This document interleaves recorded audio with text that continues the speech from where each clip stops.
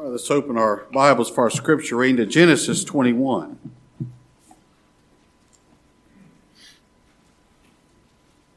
Genesis chapter 21. We'll read the first 7 verses. And the Lord visited Sarah as he had said, and the Lord did unto Sarah as he had spoken. For Sarah conceived and bare Abraham a son in his old age, at the set time, of which God had spoken to him. And Abraham called the name of his son that was born unto him, which Sarah bare to him, Isaac. And Abraham circumcised his son Isaac, being 8 days old, as God had commanded him. And Abraham was 100 years old when his son Isaac was born unto him. And Sarah said, God hath made me to laugh, so that all that hear will laugh with me. And she said, Who would have said unto Abraham that Sarah should have given children suck? For I born him a son in his old age. We'll end our reading there. Let's bow together. Our Father, we've gathered here together this evening out of the dry and barren world in which we live, seeking a word from Thee. Father, we've come seeking a refreshment from Thy storehouses of grace. And Father, how I pray that You'd send Your Spirit upon us and enable us to truly worship. Enable us, Father, to read into Your Word and study Your Word and to see Christ our Savior, to see Him by faith and to rest in Him, rejoice in Him, to have our souls thrilled and strengthened and comforted at who our Lord Jesus Christ is and what He's accomplished for His people. Father, I pray that You might use this message to strengthen us as we go back out into the world and continue through this week, continue through our journey below, that You'd feed us with Your Word and strengthen us, enable us to continue on, Father, for Your glory, resting in Christ our Savior. And what we pray for ourselves, we pray for Your people, wherever they meet tonight, wherever Your gospel's preached. Father, I pray You bless Your Word. Bless Your Word to Your glory, to the good and edification of Thy people. Father, use it to show us Your glory in this dark and difficult day in which we live. Father, how we pray You reveal Your redemptive glory to Your people. Father, I thank You for this place. I thank You for this group of people that You've gathered together, and pray for each home, each person, Father, that You'd bless our homes with Your presence, with Your grace, with Your love. Enable us, Father, to walk aright in this world, to walk after Thee, to walk by faith and not by sight. And Father, we dare not forget to pray for those of Your people that You brought into the time of trouble and trial. They're in deep waters with many different afflictions. Father, we pray for them. Father, we're thankful to be able to bring these cares and concerns and desires to the feet of the King of Kings, who does all things well, does all things after the counsel of His own will. Father, we pray to be Your will to comfort and to heal and be with Your people. Now, Father, again, I pray You'd bless us as we look into Your Word. Give us a refreshment from the storehouses of Your grace. For it's in Christ's name, for His sake we pray. Amen. All right, I've titled the message this evening, The Savior and Salvation. There are several real good pictures in our text this evening of spiritual life. We have a picture of where spiritual life comes from, and we have a picture of the effect that spiritual life has in the natural life of a believer. Now, if we're going to understand anything about salvation, we're going to have to know the Savior, aren't we? If we're going to understand anything about salvation, people make up all kinds of things about salvation, but if we're going to understand anything about salvation, we've got to understand the God who saves His people, how and why that He does it. How is it that God saves His people from their sins and brings them that salvation? Not only does He does Christ save his people from their sin, but then the Savior brings that salvation to his people. And there are several different points in Isaac's life. Here his life on earth begins. But there are several different points in his life where he's a picture of Christ the Savior. And his birth is a very good picture of Christ. First of all, the birth of Isaac is a picture of the birth of Christ. Look at verse 1. And the Lord visited Sarah as he had said. And the Lord did unto Sarah as he had spoken. Now God promised the birth of Isaac long before he was born. Just like God promised that Christ would be born in the flesh. That he would be born as a man. God promised that 4,000 years before Christ was born in Bethlehem. When right before Adam and Eve were thrust out of the garden, God promised them the seed of woman is coming. And he's going to undo for his race what Adam did to his race. God made that promise, and God always keeps his promise. Sure enough, he came. Second, God promised that he would bless his people through Isaac. Remember when Abraham prayed and said, oh, that Ishmael might be before you, that you might deal this way with Ishmael. And the Lord said, no, I'm going to make of Ishmael a great nation. But in Isaac shall thy seed be called. The Messiah is coming through Isaac, and all the nations of the earth are going to be blessed in him. Well, God has promised he will bless his people through the whole world, through his seed, the Lord Jesus Christ. God has an elect people from every nation, all across this world. God has elect people, and he's called them out. He's blessed them with salvation. He's blessed them with eternal life in Christ the Savior. Just exactly like he promised he would. Then thirdly, the birth of Isaac was a miracle, wasn't it? Just like the birth of Christ is a miracle. We're entering into that season. People are going to be saying songs about it and thinking about it and having little manger scenes of it. The birth of Isaac and our Lord Jesus Christ, now they're both miracles. Isaac was born to a mother who had gone through menopause many years ago. It was physically impossible for Sarah to give birth to a child. But she did. By a miracle of God. Because nothing's too hard for God. But the Lord Jesus was born to a mother who was a virgin. When the angel came and told her she'd be with child, she said, that's impossible. It's physically impossible for Mary to bear a child. She knows not a man. Yet she gave birth as a virgin by a supernatural conception. Mary of Nazareth, this poor Jewish girl, gave birth to the Son of God in the flesh. Not just any boy baby, the Son of God in the flesh, even though she knew not a man. Now, that's a miracle if I've ever heard one.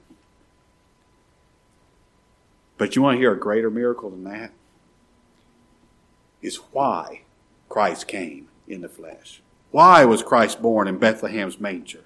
Why was he conceived as an embryo in the womb of Mary and born as a baby boy, just like every other baby ever born on this earth?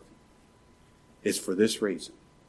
Christ came in the flesh to save a sinful people who are not just only sinful, but natural-born enemies of God. Christ came in the flesh to represent those people. He had to take on their nature in order to represent them. And those people were his natural-born enemies. These were the very ones crying, crucify him, give us Barabbas. And yet he still died for those sinful, dead, vile people, that he might give them life and bring them to God. Now that's a miracle. That's a miracle. And to bring it right down to where the rubber meets the road, this is the greatest miracle I've ever heard of. The Son of God became flesh. He obeyed God's law. He went to the cross. He suffered and died and was made sin to save me. That's a miracle. And then fourth, the birth of Isaac brought great joy. So did the birth of our Lord, didn't it? Look at verse 6. And Sarah said, God hath made me to laugh, so that all that hear will laugh with me. And she said, who would have said unto Abraham that Sarah should have given children suck? For I have borne him a son in his old age. I think we all get at least some understanding of Sarah's joy at giving birth to this baby boy. We get some understanding of that. Well, just think of the joy that we have because Christ came to save sinners. If Christ was not born as a baby, a real man in Bethlehem, if he did not grow to the strength of life and sacrifice himself for the sin of his people, we'd have no good news to tell sinners unless Christ came in the flesh. We'd have no reason for joy. We'd have no reason to have any hope of eternal life if Christ had not been born in the flesh. That's the very reason the angels sang, joy to the world, when Christ came. Peace is now on earth. We would have none of that good news. We'd have no reason for that joy unless Christ was born. And Christ the Savior, he came and he accomplished the eternal redemption of his people. Now, this salvation is not just a legal state before God, like a legal state that we have, but we will not participate in, we will not enjoy until we get to heaven. Salvation in Christ involves a whole lot more than checking boxes on a piece of paper, checking boxes on a legal document. Now, although all those legal requirements, they had to be fulfilled, didn't they? But salvation is much more than that. Salvation involves God giving his people spiritual life. We're dead, and he gives life. He causes there to be a birth, and he gives spiritual life to his people. Now, we still have a nature of flesh. We still live a life in the world, but that spiritual life that's in a believer, it affects our natural life. Not as much as we wish it would, but it affects it, doesn't it? It directs it. And I want to spend the rest of my time this evening looking at this spiritual life, this salvation that Christ the Savior brings his people. Number one, the spiritual life God gives his people is the result of God's promise. In verse 1, look at it again. The Lord visited Sarah as he had said, and the Lord did unto Sarah as he had spoken. In verse 7, Sarah said, who would have said unto Abraham that Sarah should have given children suck? Want me to tell you who would have said that? God did. God did. He promised that. Salvation is life. It's a new spiritual life that's given to the believer in the new birth. And you see that pictured in the birth of Isaac.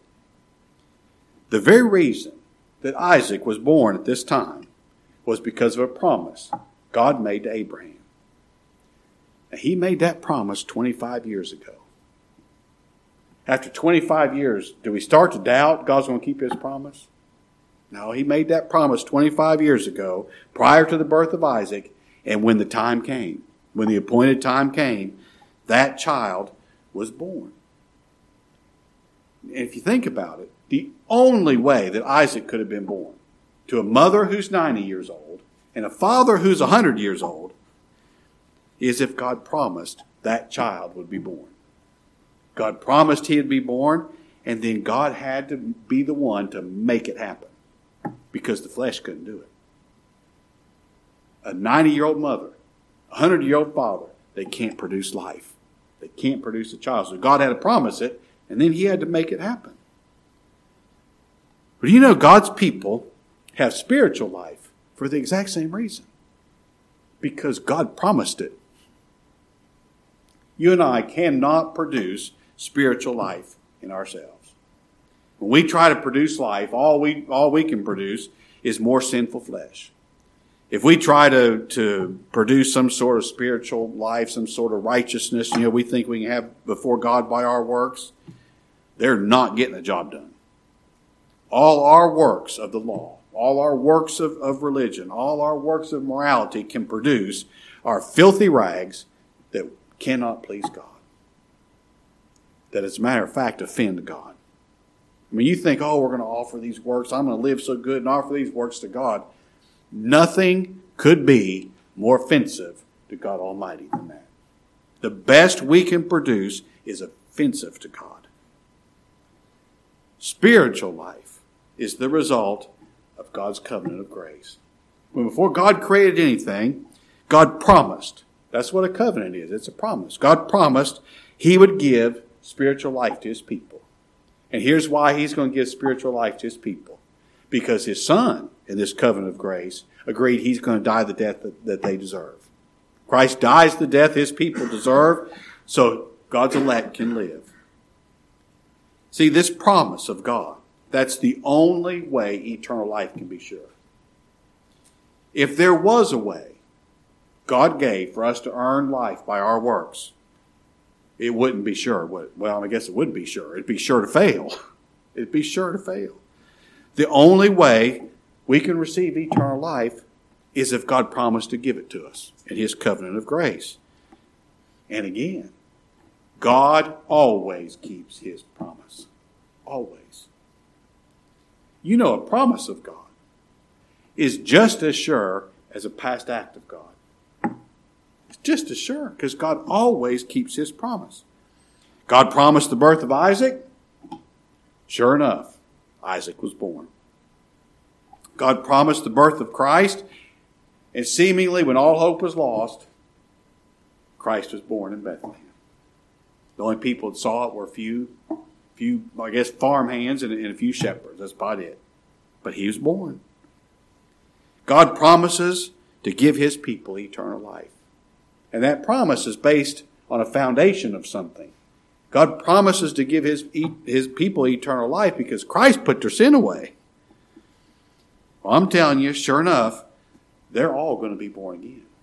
They're going to be born again through the preaching of the gospel. And when it's time, every last one of them is going to appear in glory. Someone asked me recently about preaching and getting discouraged. And, I guess we could all get discouraged, but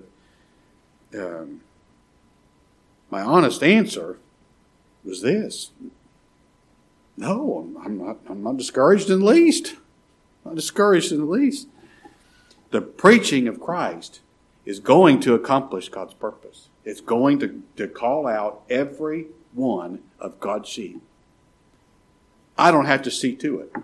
God will see to it. I don't have to drag him in here. God will do it. I mean, we invite people to, try to give them links to sermon audio. Well, we used to give cassettes. Now we give them a link to a message or something. But God's going to make sure His people hear it. And I don't have to convince them. I don't have to be a salesperson. God will do that. God, the Holy Spirit will do that. All of God's people are going to be born again. They're going to be brought to Christ by the preaching of Christ. God's sheep are going to be fed. They're going to be comforted. That life is going to be fed by the preaching of Christ. Well, that makes it pretty simple then, doesn't it? Just preach Christ. Just preach Christ. God's going to give His people eternal life. I know that as much as I know anything at all. We know that God's going to give His people eternal life. No matter what happens, they're going to have life. They're going to know Christ. We know that. But that doesn't make a believer fatalistic in the least. Knowing that God's sovereign. Knowing that God always does His will. Knowing that God's promised to save a people. And He will save them by the preaching of the gospel. That drives a believer to prayer. I can't think of a better reason to pray and ask God to save me that He promised He's going to save sinners. I can't think of a better reason to pray for our family, our friends, our loved ones that don't know the Lord. I can't think of a better reason to pray for them than this. God promised He's going to save sinners.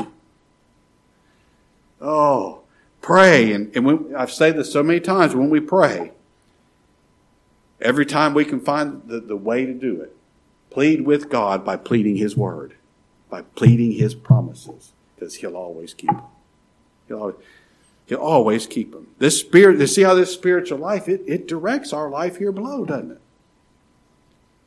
All right, number 2, and I kind of touched on this a minute ago, spiritual life is a miracle. Verse 2, for Sarah conceived and bare Abraham a son in his old age, at the set time of which God had spoken to him. There it is again. This is happening because of God's promise, at the set time by God.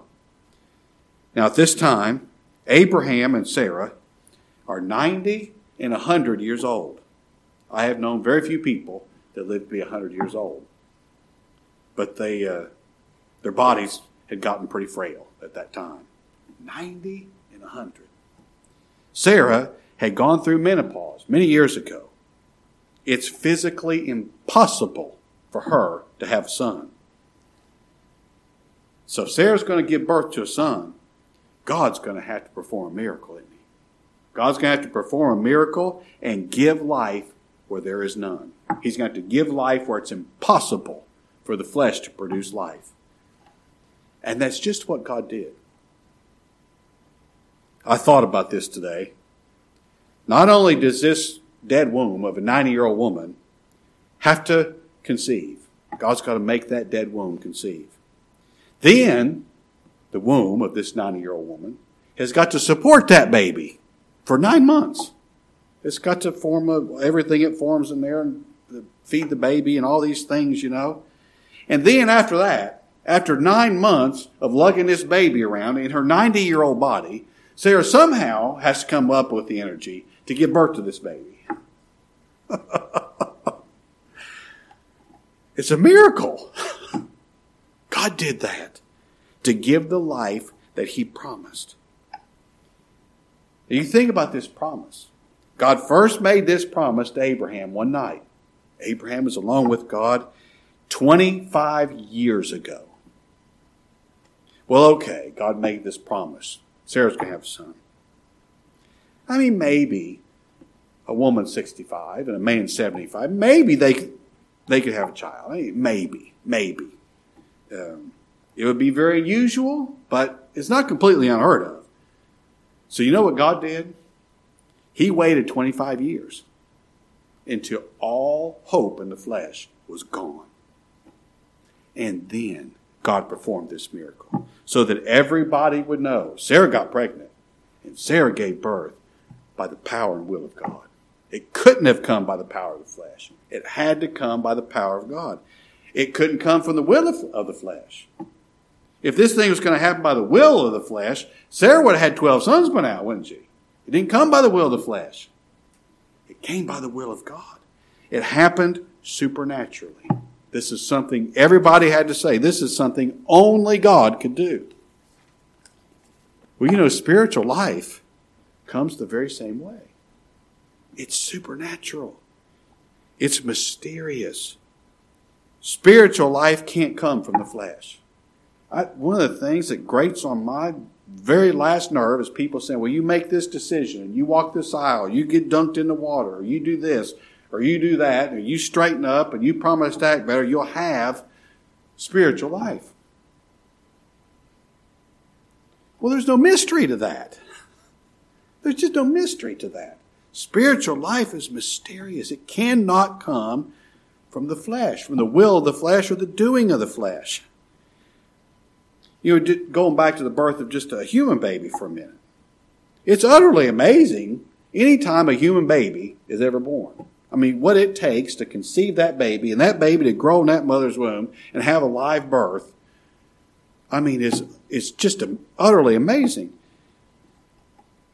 It's a miracle of life that just because it happens so often, I mean, here we all are, and we were all born one day. I mean, it happens so often, we lose sight of the fact this thing's a miracle. But spiritual life, that's a miracle that no sinner who's been born again ever takes for granted. God gave me life when I couldn't produce it, when I was dead. This thing is a supernatural thing. God, the Holy Spirit, birthed life in me when it was absolutely impossible. And he's not going to do it until all hope in the flesh is gone. I'll use Saul of Tarsus as an example. Saul He said, I thought I was alive without the law once. Boy, I thought I was something. As touching the righteousness which is in the law outwardly, Paul said, blameless. He said, but when I saw what the law said, I died. See, we got to die. We've got to see there's no hope in me. And when all hope is gone, that's when God moves in this miraculous way and gives life. And God doing it that way, not only do we see this is a miracle of God, it really makes it sweeter, doesn't it? It makes the grace of it. It makes the love of it. It makes the condescension of it so much sweeter. I mean, you think about what happens when a sinner is born again. I've seen this happen countless times. Here's an uninterested person. Here they are, though, in the congregation. For whatever reason, they're a child and they don't have a choice. You know, their parents make the rules, they come to service. Maybe, it's a boyfriend or a girlfriend. Or Bro Henry said one time, he said, our young ladies are our best missionaries, you know. For whatever reason, person's here. And maybe they're going to have a church dinner and they think, well, it's a free meal, you know, they come. Well, for whatever reason, they're uninterested. But there they sit, listening to the gospel preached. And they may sit there a good while. This is probably a pretty intelligent person. They can understand what the preacher's saying. I mean, the gospel is so simple. Our children understand it. If when I'm preaching to you don't understand, that's on me. The gospel's simple to understand. But what we can't produce is a love for it.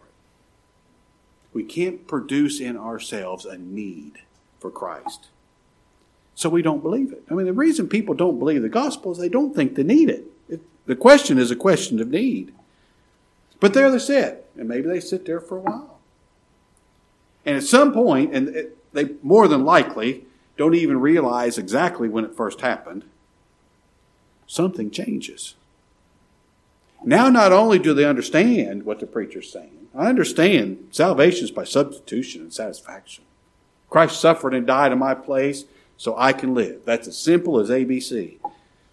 But suddenly they start loving it. And not just loving it, they find themselves believing Christ. If I can say it this way, there's a difference in saying, I believe the gospel. And I do. I mean, there's nothing wrong with saying it that way. But Sean, I believe Christ. There's a difference there. I don't just believe the gospel's true. I believe on Christ. I'm right happy to cast my soul on Him and leave all the responsibility to Him. Now they hear the gospel, not just as it makes sense, not just as does the outline flow smoothly. Now they hear the gospel as good news.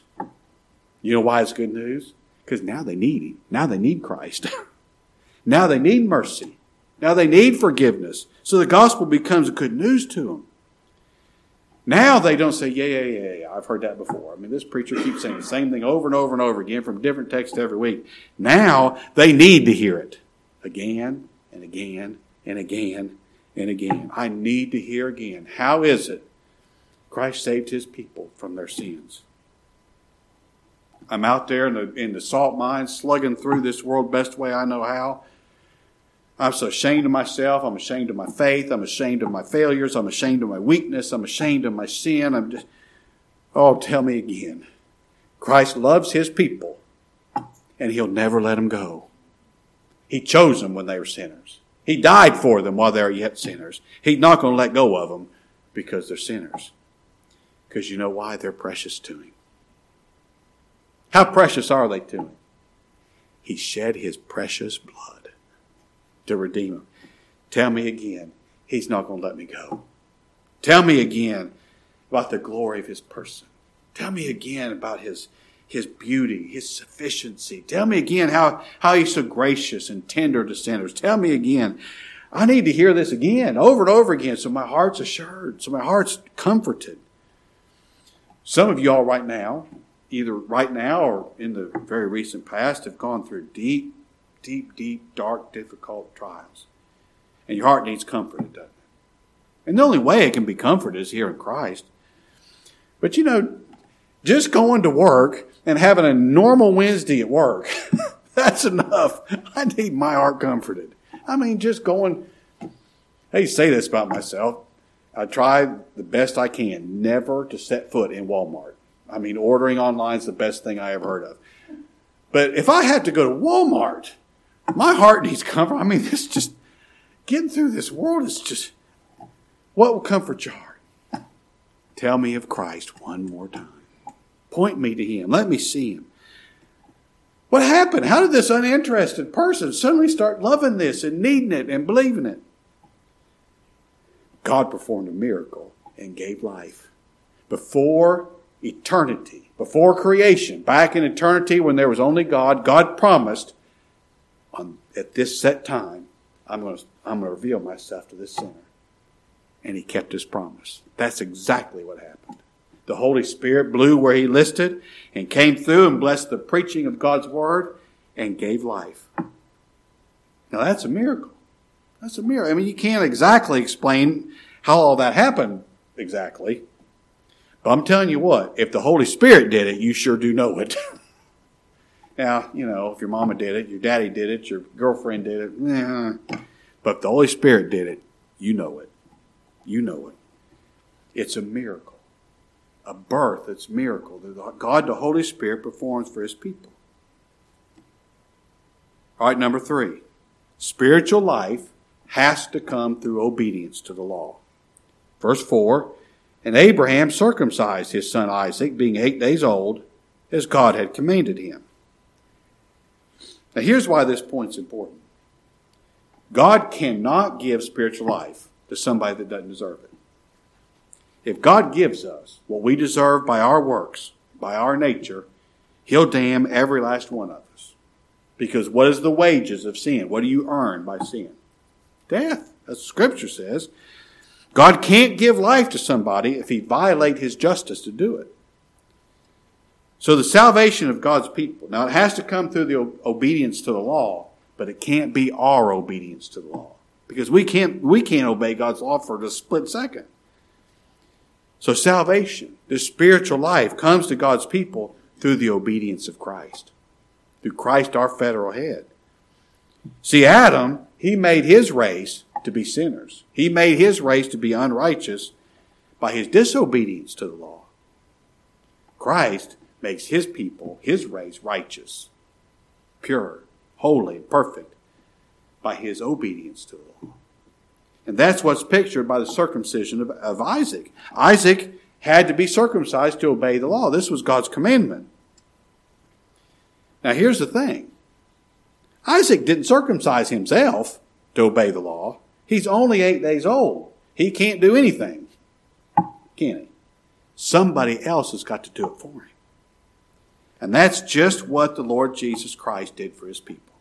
Look at Romans chapter 5. Romans, the 5th chapter. Christ saved His people when they could not do anything for themselves. Romans chapter 5, verse 6. For when we were yet without strength, in due time Christ died for the ungodly. For scarcely for a righteous man will one die. Yet peradventure, for a good man some would even dare to die. But God commendeth His love toward us, in that while we were yet sinners, dead, filthy, vile sinners, Christ died for us. God's elect didn't have the ability to do anything for themselves spiritually.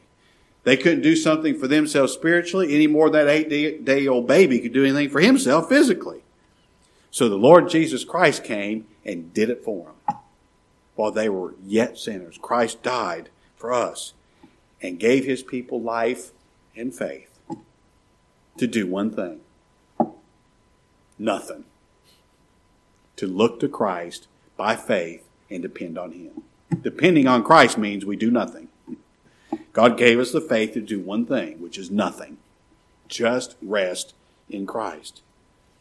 See, the reason God's elect have life, that you can't say this often enough, the miracle, the graciousness of it, the reason God's elect have life is because Christ died the death that they deserve. And his obedience made his people righteous. And the bloody sacrifice of Christ washed away the sin of God's people. Because of his blood, God's elect, every last one of them, are white as snow. There's not a speck of sin on them anywhere. Now, the only reason for death is sin, right? There is death everywhere that there's sin. But where there is no sin, there can't be death. It's impossible. Well, Christ made his people without sin. So the life he gives them is eternal life that they can never lose. And I love this about the way God saves his people. The very same law, the very same justice of God that demands our death, that demands our damnation for our sin in Adam, also demands our life in Christ. Because of Christ, his sacrifice satisfied justice for his people. So God's elect must have life. It came through the law. God's justice demands it. And here's the last thing. Spiritual life brings great joy. In verse 6, Sarah said, God hath made me to laugh, so that all that hear will laugh with me. I promise you this. Abraham and Sarah did not look at the birth of Isaac like this is a textbook kind of thing. Well, God, made this promise and he fulfilled it, and that's just a doctrinal truth.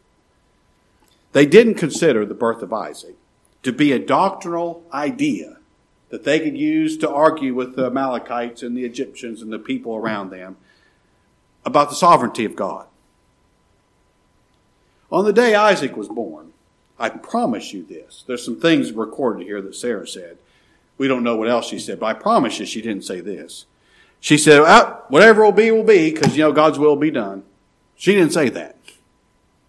On the day Isaac was born, his parents celebrated in joy.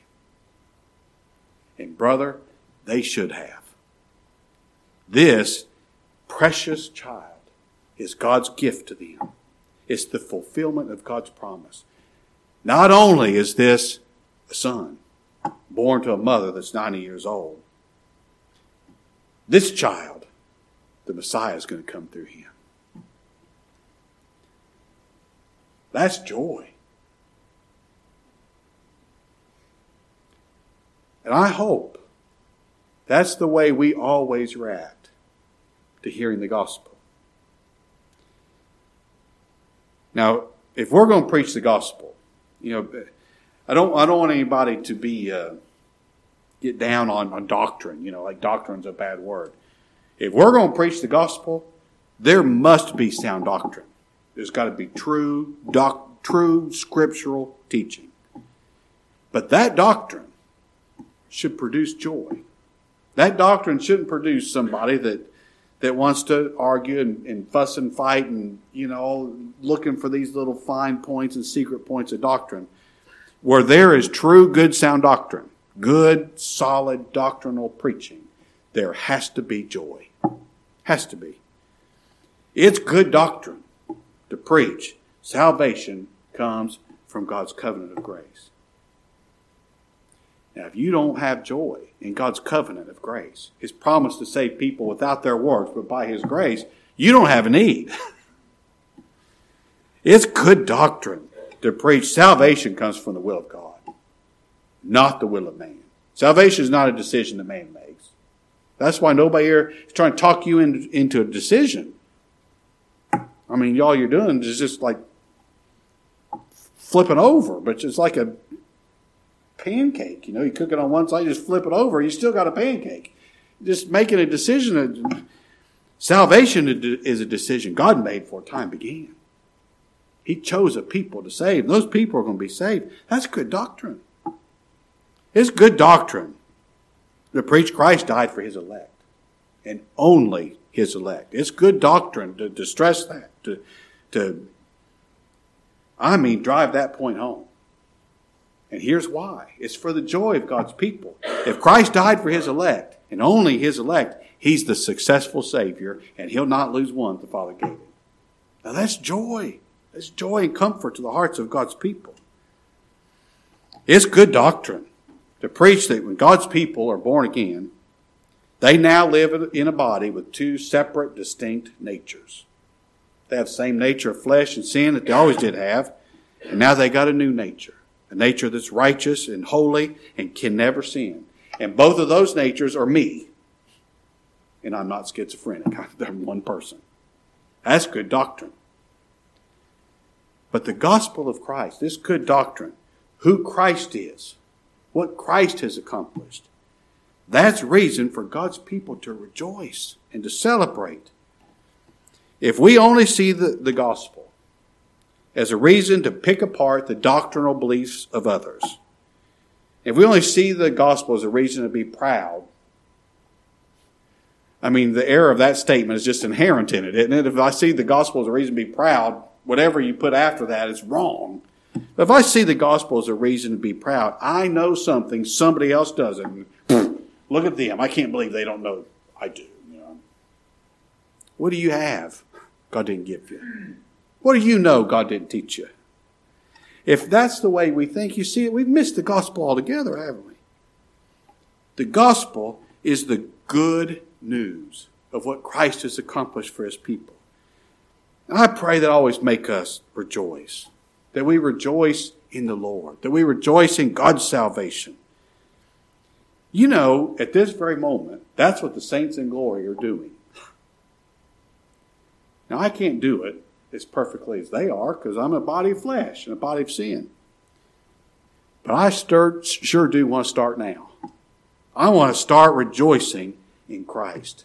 I want to start celebrating him now. I want to start finding my joy and happiness in him now because of who he is and what he's done for his people. All right. Well, I pray the Lord bless that to you. Let's bow together. Father, how we thank you for this wonderful picture of Christ our Savior, the salvation, the life that he brings to his people and puts in us. Father, we're so thankful. Oh, I pray, Father, that you'd cause our hearts to rejoice in Christ our Savior, that we'd have reason for happiness and true heart joy, even if we're crying in sorrow and in pain and heartache, that you'd still yet give us a heart that would be able to rejoice in Christ our Savior. Oh, what a Savior we have, Father. Cause us to rest in him more fully, to depend on him more completely, to find a true joy in him more often. It's in his precious name, for his sake we pray. Amen. All right, Sean.